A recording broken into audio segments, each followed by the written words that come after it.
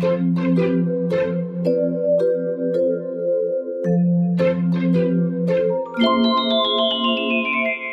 Bouncer, Part 4. Ballu was stunned by his transformation. He had become Rajesh Paswan. Adi the Nag had done some magic, which Ballu obviously couldn't understand or figure, but now Ballu was completely like Rajesh Paswan. Though along with that amazement, there was also a bit of fear. And he spoke to Adi and he said, you know what, this is really temporary, right? I mean, afterwards I can go back to being myself. You can do that, correct? I mean, I know I offered to help and I want to help and there's nothing wrong with this body. It's great. I like the hair, I like the face, but, I would like to come back to being me. Just like the muscles and this just doesn't feel very strong, but as long as it's temporary, I'm fine. Adi, of course, had no patience for all this. He was like, come on, let's go. Ballu was like, go? How? But we're in the police station, we're in the jail, the cops. Adi gave him a look and Ballu was like, oh yeah, of course. Adi snapped his fingers and they were out of the police station. And then Adi tells Ballu, you wait here, I'm just coming. Ballu was perplexed. Where are you going? Adi gestured towards the police station. Ballu was totally perplexed. I mean, we just got out. We just, you use magic, you got us out and you're going back in. Adi stared at him and said, okay, I've turned you into Rajesh Paswan.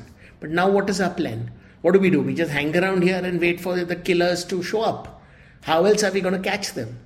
Ballu was like, that's a point. So Adi said, I'm going to go in, I'm going to find the FIR of Rajesh Paswan and try and figure his address. At least we'll have some area, some place to hang around and try and find those killers. Next thing you know, Adi had turned into a cop and he walked in. Ballu was marveling at this man's abilities, man. He was just thinking, if I had this kind of power, I could just walk into Mishtan Bhandar and walk away with 4 kgs of rabdi whenever I wanted. While he was lost in this thought, he heard somebody calling his name. Or rather, it wasn't Ballu that was being called, he was called Rajesh. Ballu was lost thinking about the rabdi. And then suddenly Ballu felt a hand on his shoulder and he turned and saw this man staring at him. And the man looked equally amazed and he was like, Rajesh, how are you alive? Ballu was perplexed. I mean, why was this guy asking him, how are you alive? And then it hit him. He wasn't asking him. He was asking Rajesh. And if he was asking Rajesh how he was alive, that meant he was part of the gang that had gotten Rajesh Paswan killed. Ballu grabbed him.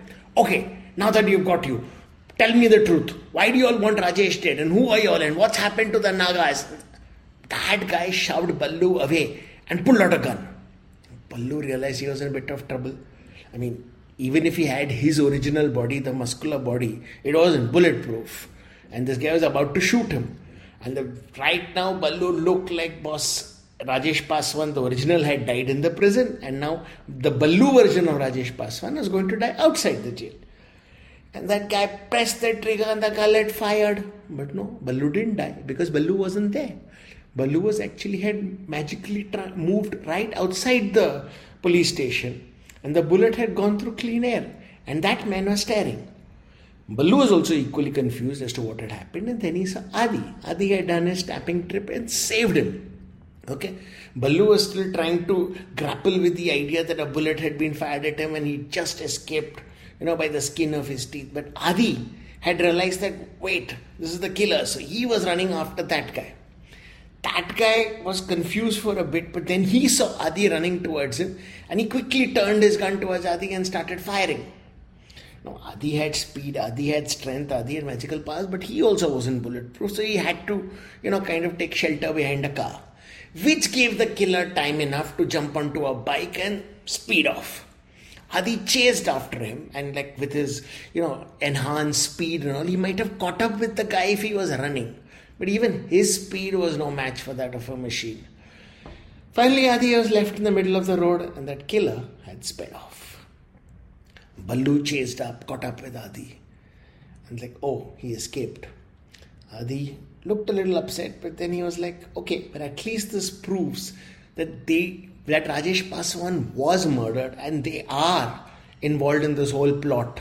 They are if we catch them, finally we'll find out why my Naga friends are disappearing and what is actually going on. So Ballu was like, okay, so basically this means that sooner or later they're going to try to kill me again. Adi said, yeah, but this time we'll be waiting for them. We'll be prepared. But anyway, all that tomorrow. Right now we need a place to, spend the night, catch some sleep. So, do you know any good hotels? Baloo was like grappling with too many things. The fact that he nearly been killed, the fact that he was going to put himself in a chance to be killed. The only thing which came to his mind was the same fancy schmancy hotel where he used to work as a bouncer. He said that, and Adi was like, okay, fine, let's go there.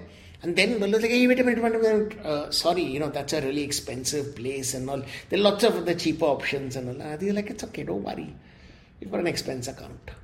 Next thing Baloo knew, he was inside the hotel that he had worked in all these years, but no longer as a bouncer, now as a guest.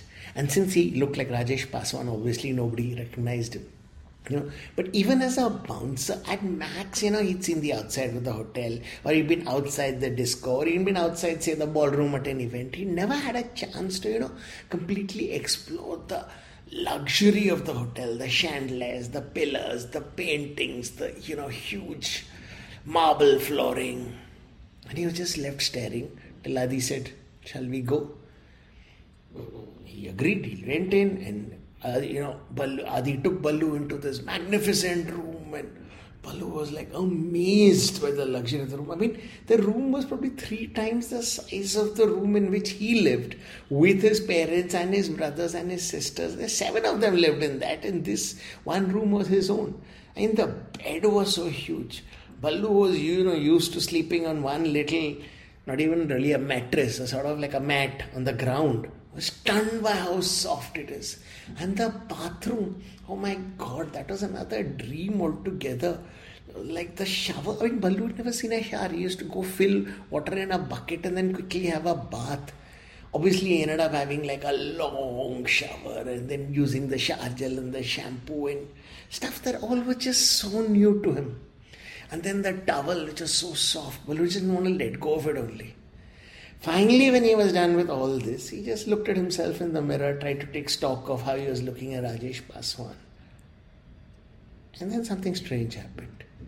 Baloo expected Rajesh Paswan to be, his own reflection as Rajesh, to be looking back at him. Except the image in the mirror wasn't Rajesh. It was Baloo, the actual Baloo. Somehow, Baloo as Rajesh Paswan was looking into the mirror, and the real Baloo was looking back at Baloo. And Baloo couldn't figure out what the hell was happening. And then he heard a voice in his head. I know who you are, Baloo. I know you're just, you're not really Rajesh Paswan. And I know Adi's turned you into this. And Baloo couldn't figure what was going on. It was like some power had reached into his head, taken control of him. And that voice said in his head, that's right, Baloo. I'm in your head. And now I'm going to find out what the Nagas are up to and what they want to do through you. Baloo was helpless. If you've enjoyed this part, do hang on. There will be more parts coming soon.